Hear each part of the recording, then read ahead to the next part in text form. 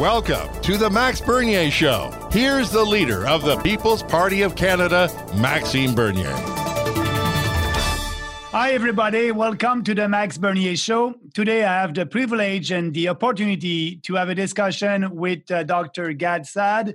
He is one of the best-known public intellectuals fighting the tyranny of political correctness, professor of marketing at John Molson School of Business at Concordia University, author of numerous scientific papers, and he just published a new book called The Parasitic Mind, How Infectious Ideas Are Killing Common Sense. And actually, Dr. Jordan Peterson said about Dr. Saad's book, read this book, strengthen your resolve, and help us return to reason. So, Dr. Saad, welcome to my show. Oh, such a pleasure to finally be on. Thank you. Last year you came on my show, and now I'm reciprocating. So thank you for having me. Yeah, no, it's very fun. I think we'll have a nice discussion about your new book. And just before beginning, we all know, or I know personally, that you are a free thinker. But I want to know, and I think our viewers will be interesting to know also, what led you to become an ardent warrior for freedom and truth? Yeah, that's a great question, which I discuss actually in the first chapter of the book. So I come from Lebanon. We are Lebanese Jews who escaped the civil war. And so I had firsthand opportunity to see what happens to a society when it is defined by identity politics. So that was probably my first exposure to tribalism and how ugly it can be. Then we moved to Canada. I studied in Canada, studied in the US, became a professor. And then I started seeing a second war. So I left one war in Lebanon and I started seeing a second war on reason on university campuses. So as a professor of 26 years, I could not believe some of the stuff that I was seeing being taught, if not published, within the halls of academia. And being the person that I am, which is I speak my mind, I'm not afraid of anything. I'm not willing to allow baloney to withstand scrutiny. I got into the fight and I've never looked back since. That's, I think that's why you are so popular on YouTube and different social media, and a lot of people are following you. But also, you just spoke about what happened at university campuses. Can you give us some example of the political correctness that happened in different campuses across the country? Oh, sure. There's an endless number. I'll just give you a few. Which kind of research you do now is no longer dependent on whether it is an interesting research question, but rather whether the findings are going to be hurtful in some ways. So, for example, if you're studying sex differences, which is something that I study because as an evolutionary psychologist, one of the things that I look at is evolved sex differences rooted in our biology. Yeah. Well, if that now becomes something that someone doesn't like, well, then you better think twice before trying to publish it, because this is part of what's called forbidden knowledge. If someone says a joke that someone disapproves of, it's not good. If someone teaches something that hurts someone's feelings, even if what they're teaching is correct, then it is not appropriate. As you probably know, in 2017, both Jordan Peterson and I appeared in front of the Canadian Senate to discuss some of the difficulties with Bill C-16, which looked at incorporating gender identity and gender expression within the rubric of hate crimes.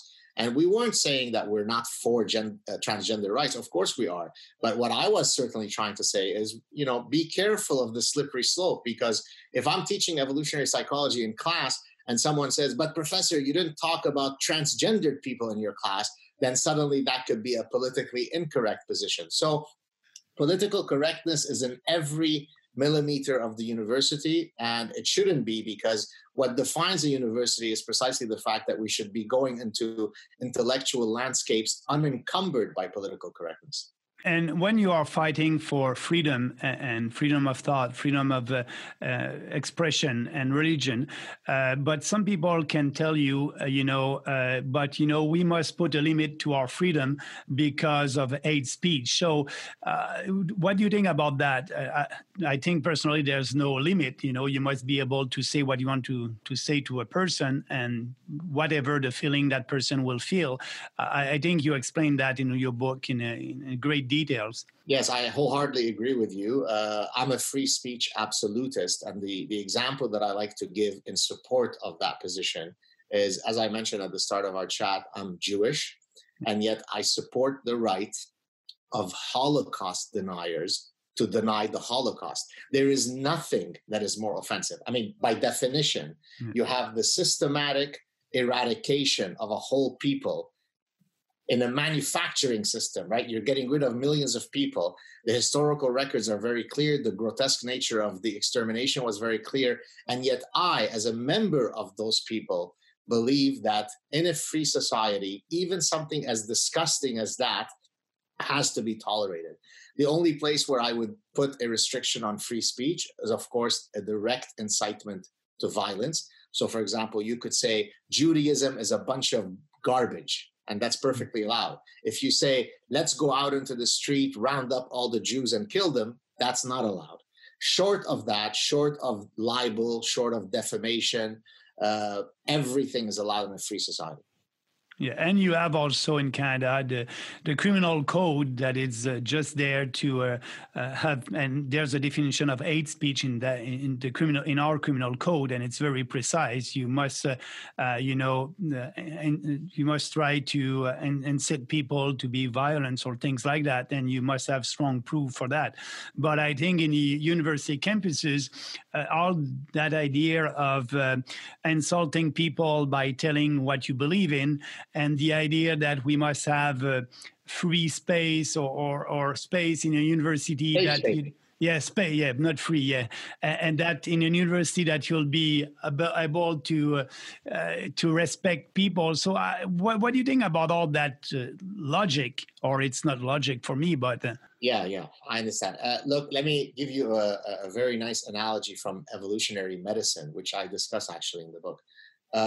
There's something called the hygiene hypothesis, which basically says that if you want, for example, children to grow up without any respiratory ailments, let's say asthma, then you want them to grow up in an environment where they are exposed to pollutants, allergens, because by being exposed early in life to allergens, this triggers your immune system. Your immune system expects to not grow up in a sterile hospital room. It wants to be exposed to pathogens. Now, take this idea to opposing ideas, right? So an opposing idea is like a pathogen against your position.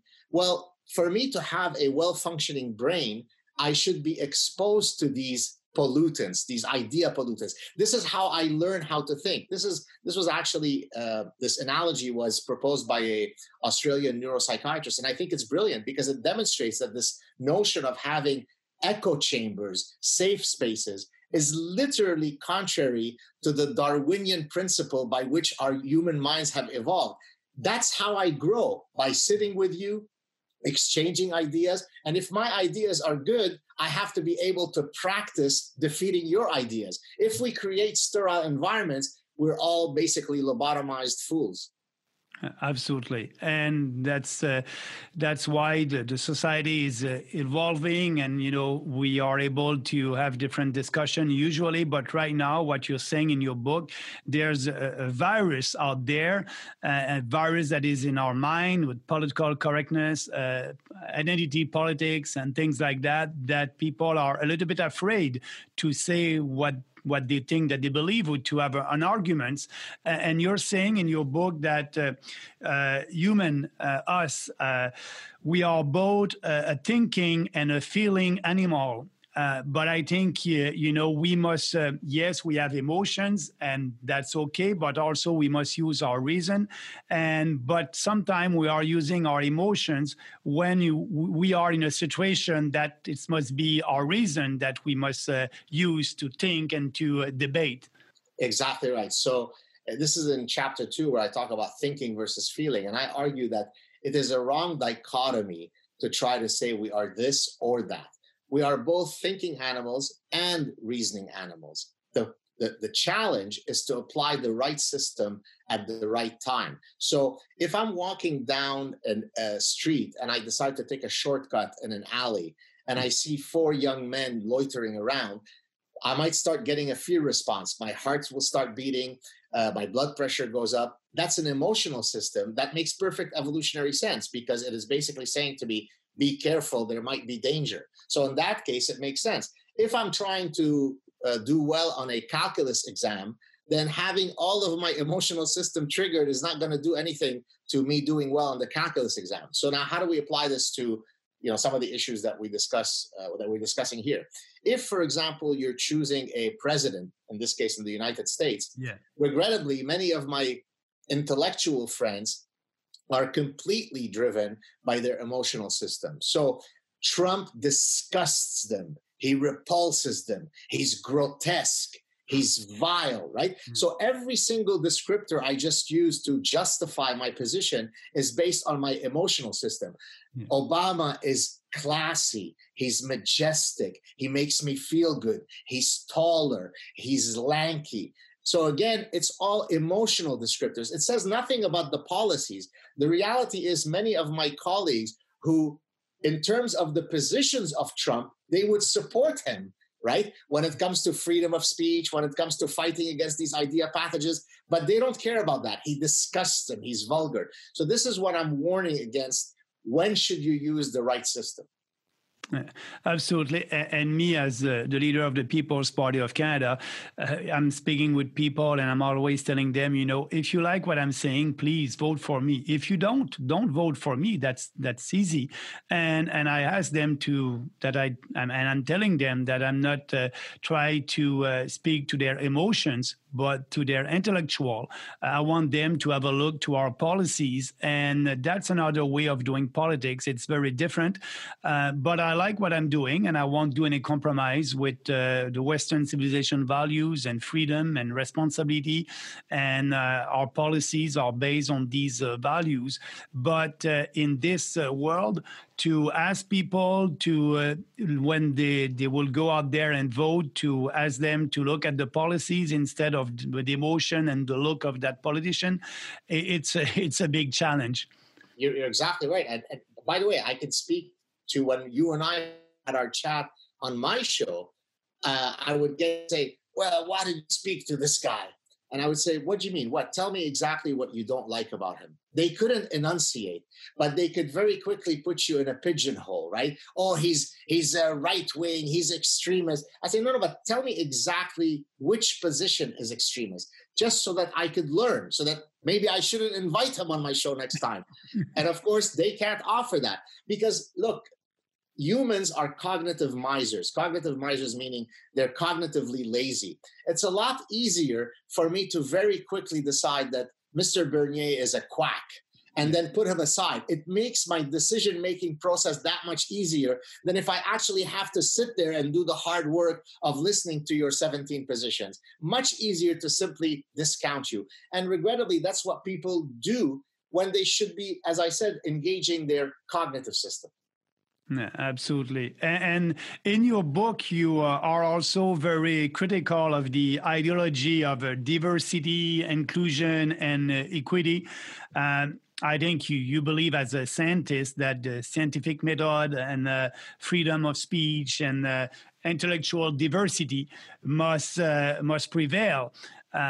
Did you have some experience at your university about that? Yeah, so now when you apply for grants, the highest grants from the federal or the provincial government, you have to write what I call a DIE statement, the DIE religion. DIE stands for diversity, inclusion, and equity. And I call it DIE on purpose because it's where meritocracy goes to die, right? So rather than judging the scientific merits of a grant, right, we decide on whether we give you the grant or not, taxpayer money grant, on whether you've done the right things to adhere to DIE principles. If you're going to have a lab are you going to adhere to thy principles? Well, I don't adhere to thy principles. I adhere to excellence. So if you are a transgender person of color who is the best person, I want you on my team. If you're not, I don't want you on my team. We're now giving chaired professorships, the highest level professorships, based on whether you adhere to certain biomarkers. I mean, and what's incredible is that people are proud of doing these things, right? Because that's the beauty of social justice warriors, right? Is that they have terribly totalitarian and fascist ideas, but they cloak them in the robe of nobility. Well, what do you mean? How could you be against diversity? What's wrong with you, Dr. Saad? There's nothing noble about this.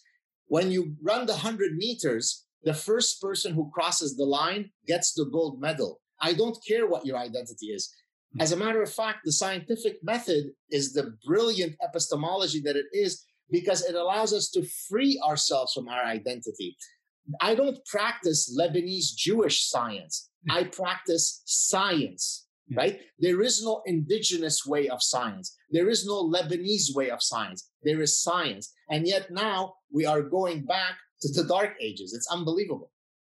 And in politics also the same thing.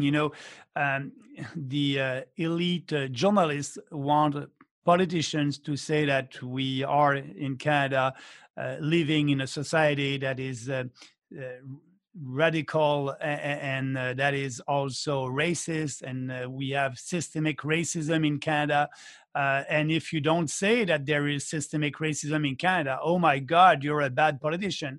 Just in Quebec, the journalists are asking Legault about that, and he didn't use the word systemic racism. And the elite leftist journalists are against him for that, and also for against myself for that. So that's the political correctness at the highest level. So what do you think of all that? And it's another example that it's happening right now in our society, that we just try to use words to please people and without looking at the consequences of that.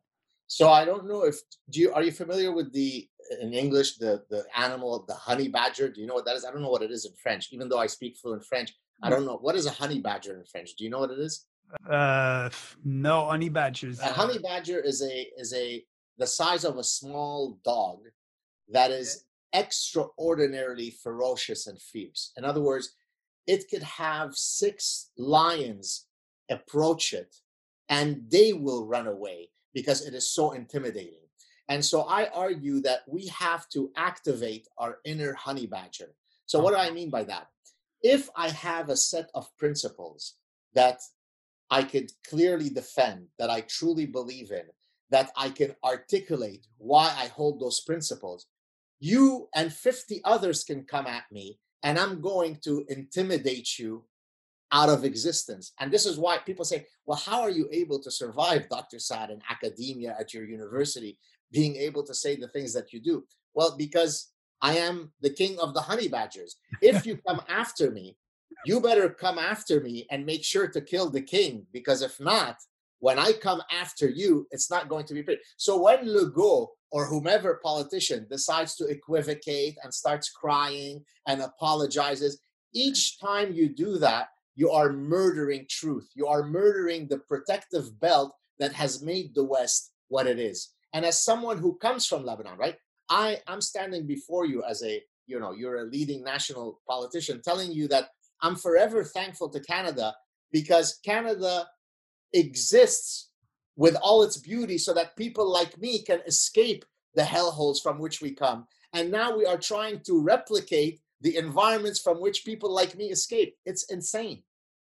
Yeah, it is. And actually, you're right, because during the last general electoral campaign here in Canada, I was saying things, and people, why, Bernier, there's a systemic racism in this country. You must apologize for what you said. And I said, no, there's not. Maybe institutional racism in this country by a legislation, the Indian Act. It's a racist act, and we must abolish that. But that's institutional legislative racism. But there's no systemic racism. And because you're saying that, people ask you to say that you're sorry or you did a mistake. And same thing when you have the debate. And I think you wrote something in your book about mass immigration and the impact of mass immigration. And we must have the courage to have a debate on immigration. And because of all that political correctness, it is difficult for a politician to speak about that. Yeah, look, in the book, I have this very long quote from Professor Salim Mansour, whom I know you know, Yeah. who is, by the way, an Indian. So he's a man of color, a person of color, who is a practicing Muslim. And if you read his testimony in front of the Standing Committee on Immigration, you would think, oh my God, what an Islamophobe, what a bigot, what a racist. And what is Salim saying? Hey, look, you can't let in hundreds of thousands of people who don't support the values on which your country's been built on.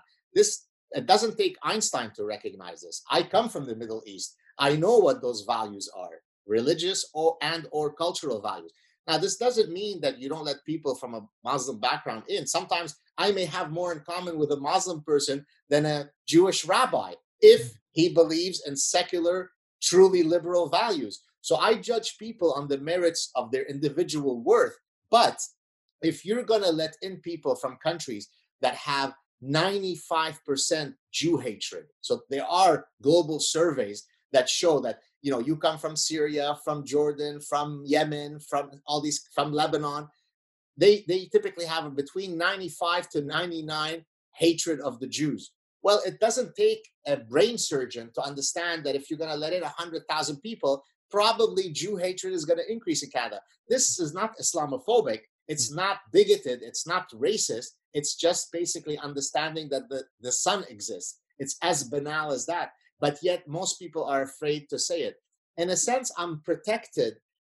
So I could say those things, whereas you can't, because I come from the Middle East. Because, right? And that's ridiculous, right? Because the value of that statement, whether it's true or not, should be independent of the identity of the person saying it. Either I'm right or wrong. It's not if Gad Saad says it, it's okay. But if Maxime Bernier says it, he's a bigoted Islamophobe. But that's the type of world we live in, and it has to be defeated.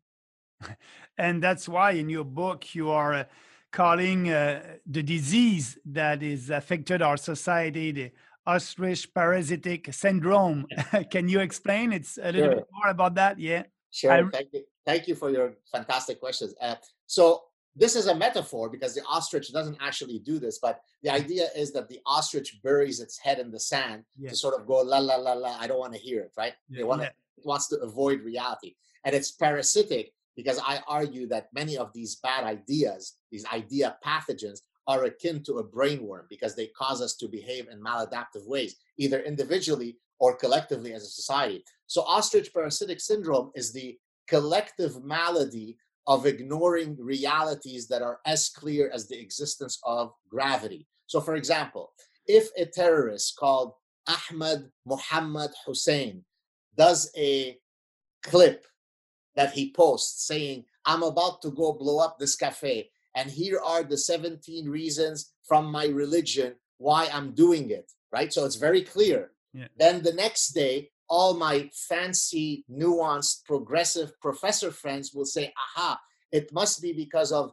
lack of art exposure. It must be because he was bullied because of his beard. It must be because of French or US colonialism. It must be because of Islamophobia. It must be because of lack of solar panels and climate change, and on and on. As a matter of fact, in the book, I list something like maybe 67 or 70 reasons that people have offered to explain when a terrorist commits an act and says it's because of his religion. They say, no, it's not. That's a manifestation of ostrich parasitic syndrome. So I could take his words at value and say, yes, he did it because he was moved to do so because of his religion, without having any hatred towards Muslims, right? I probably have more Muslim friends than most people will ever meet in their lives. As a matter of fact, I receive 1 million emails from Muslim people saying, thank you for speaking out. So you could both be committed to the truth and have zero hate in your heart. Yeah, absolutely. And also, you said in your book that we must have these the real discussion with our friends. And I like the example that you use. If you have a real friend, you must be able to have a truthful discussion. And if somebody doesn't want to discuss that, or they're saying, you're not my friend anymore because you believe in that, at the beginning, that person was not your friend. But it takes some courage for some people to express their point of view and having a discussion. But sometimes, people wants to please everybody, and they don't want to have this kind of intellectual discussion. But it's important for the society. It's important because I think personally that we have the better ideas, and I just want to debate our ideas, when it's based on individual freedom, personal responsibility, respect, fairness, and Western civilization values. We must be able to have a discussion. But sometime, because of that political correctness, or they said, oh no, they're going to give you a name, Bernier, you're a racist because you want fewer immigrants, or things like that. What is your advice for our viewers if we want to fight this political correctness everywhere in our life and in the society? So I'll answer that in a second, but let me just build on what you said about friendships. So in the book, I talk about friendships being anti-fragile, right? Anti-fragility is a property of a system whereby you need to have stressors, shake something, and if it survives, then it makes it stronger. So if a friendship is so brittle that it can't withstand you and I having different views on whether we like Justin Trudeau or not, you know what? I'm not interested in your friendship. And so I actually use in the book, I use a few French expressions, which of course you'll know. Mieux vaut être seul que mal accompagné, right? Yeah, I don't care about your friendship if you are not someone with whom I could sit down and really get down dirty with the discussion. I grow from having that conversation. Let's open a bottle of wine and you tell me why you love Trudeau. I know, I don't mean you. And I'll tell you why I don't. And then we'll leave shaking hands and we're better for it, right? So I completely agree with what the introduction you gave. Now, in terms of advice, so I already said activate your inner honey badger, meaning never back down from defending your principles. Never not have a debate because you're afraid to lose someone's friendship. Never subcontract your voice to others. So here's what often happens. I receive a million emails from people. Dear Dr. Saad, I'm a professor at so-and-so. Thank you so much for your courage. You're my hero, blah, blah, blah. Oh, but please don't mention that I support you if you read my letter publicly. Well, but there is the problem. The fact that you have to leave that last point. What are you afraid of? That I defend freedom of speech, that I defend equality for all, that I believe in meritocracy, that I support the scientific method? Which part are you so afraid of, right? So what they basically do is they either defend you from the shadows, or they say, you know what, Gad Saad has the courage to do it on our behalf. So I'll keep quiet because I can't risk anything. So let me give you a very specific example that just happened yesterday.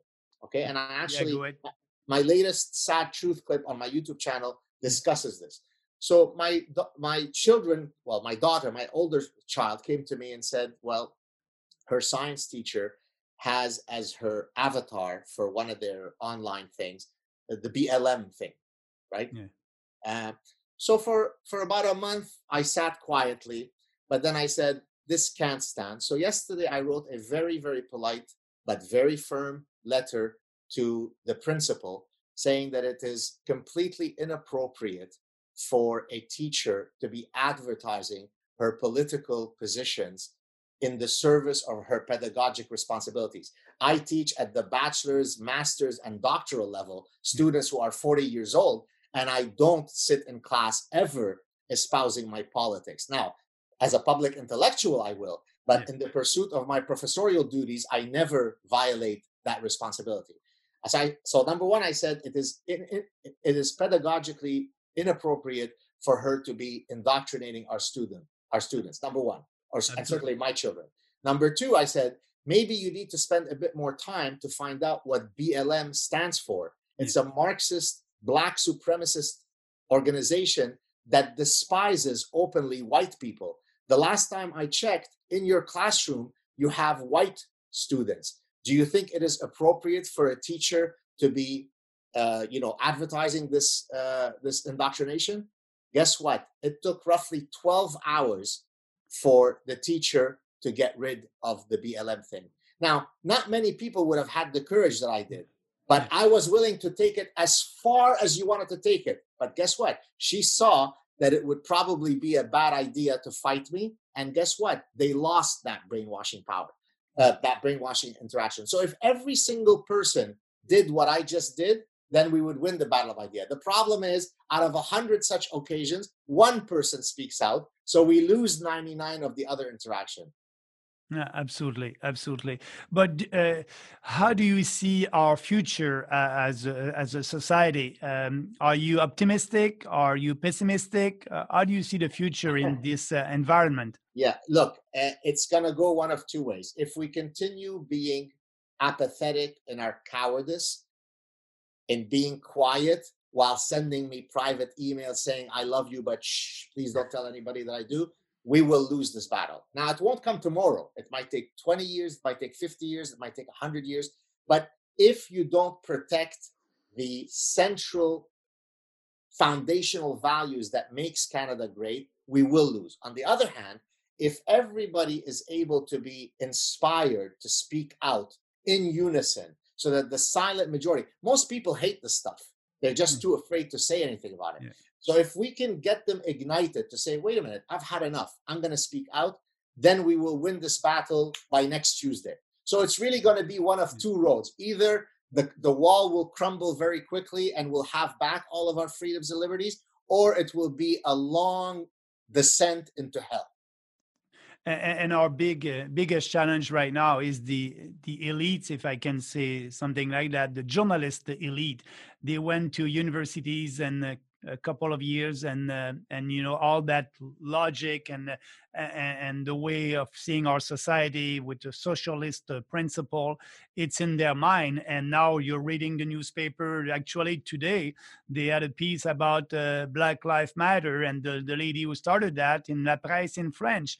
And it was all, you know, oh, she's a great person, she's fighting for good values, but that's a Marxist organization, like you said, but nothing about that in that piece of paper from La Presse. So we have to fight against these journalists and intellectuals that want to impose their socialist and Marxist view of the society on us. It's a big task. Yeah, look, I think there's enough blame to go for the journalists, but the journalists were trained by the professors. So if I'm going to put the blame on anyone, I'm regretfully going to say, as a professor, put the blame on the professors, because all these idea pathogens start within the university ecosystem. As I keep reminding people, it takes intellectuals to come up with truly dumb ideas, right? So every single one of the idea pathogens that I discuss in the book, postmodernism, cultural relativism, identity politics,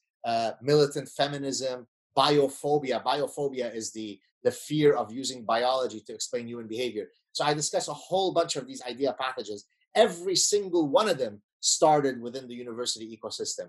And usually they start off with a kernel of truth and with a noble cause, but then they quickly mutate into insanity. So for example, if you take militant feminism, but if you talk about equity feminism, that's a great idea. Men and women should be equal under the law. There should be no systematic or institutionalized sexism. Well, you and I could certainly agree that, yeah, that makes sense. The problem, though, is that when you start saying, well, in the pursuit of these feminist ideals, we have to create a new world reality whereby we reject the possibility that men and women might have biological differences. They're indistinguishable. Well, that makes no sense, right? I could be fully in support of equity feminism without murdering and raping truth. I could walk and chew gum at the same time. The problem with each of these idea pathogens is that they don't do that. So, for example, transgender activism, well, of course, I support transgender rights. But in the pursuit of transgender rights, I don't support the right of a 6'4", 270-pound guy who decides that tomorrow he is a woman, that he should fight in female sports. That's insane. It takes a 3-year-old to know that that's crazy. So again, that's the problem. In the pursuit of noble causes, we never murder truth. Yeah. And I remember having a question from a journalist asking me if I'm a feminist because you may remember Justin Trudeau is very proud to say that he's a strong feminist. And so very short interview, I had that question and I said no. And no, because of the definition of feminist today. I cannot agree with that.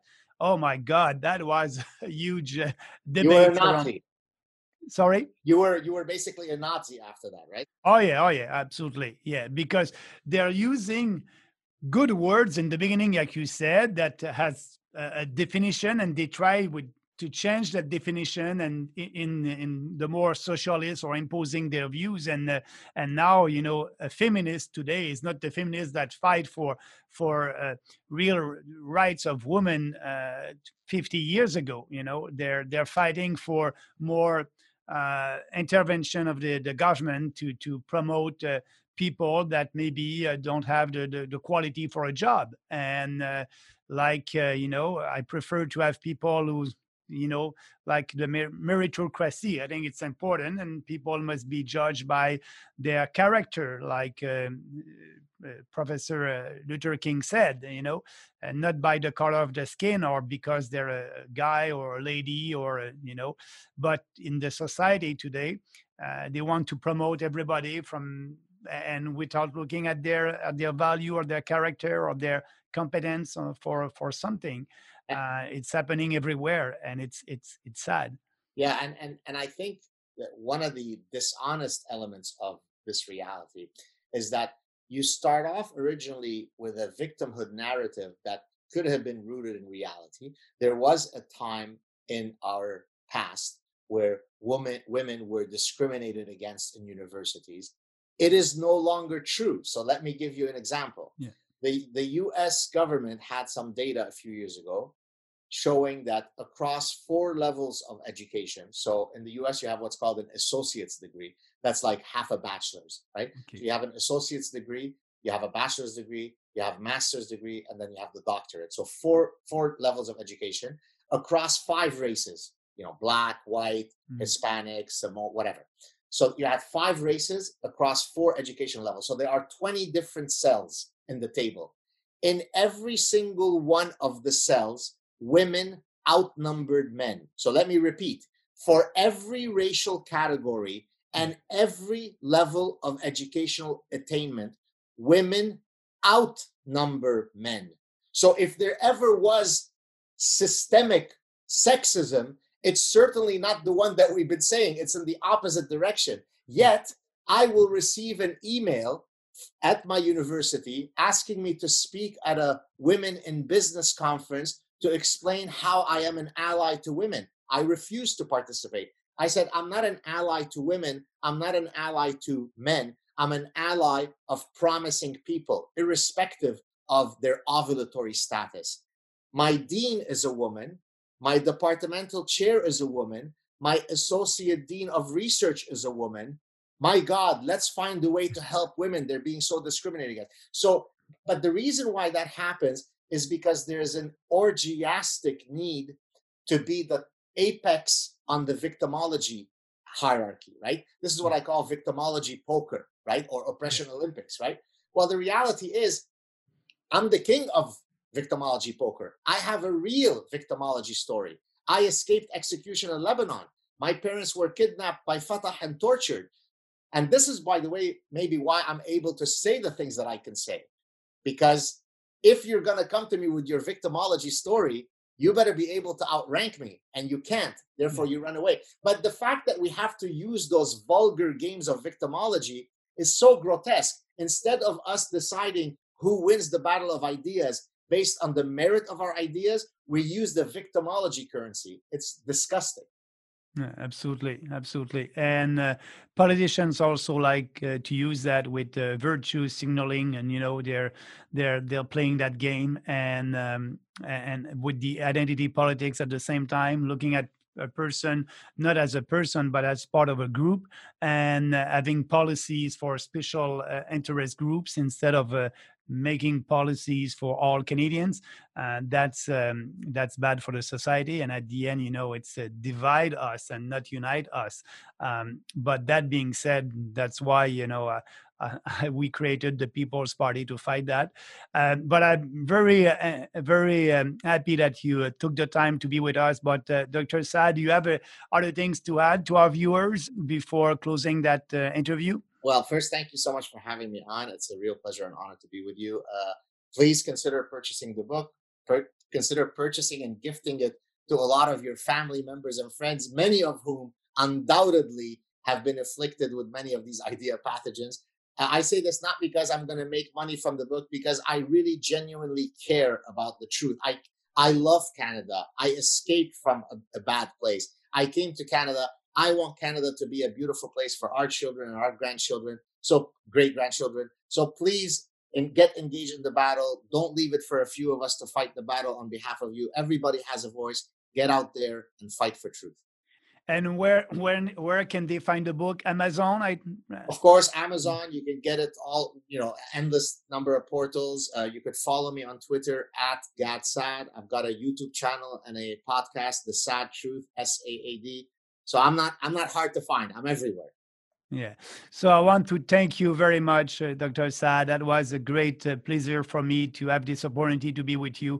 And yes, you're right. I want our viewers and my viewers to be able to buy your book and read it. That will give you more incentive to fight for what you believe. And that will give you the courage to fight for what you believe. And if you're doing that, like Professor Saad, it will be great for our society. And I want to be optimistic about our future, but we need you to understand what's happening right now in our society. And reading Dr. Saad books, it's a nice way to understand what's happening right now and the difficulty that people may have to fight for what they believe, but that will give you the courage to do it. So Professor Saad, thank you very much for taking the time, and I wish you big success. And I'm sure, this book will be a bestseller in a couple of weeks. Thank you so much. You're very kind. Great to be with you. Thank you. Have a nice day. Cheers.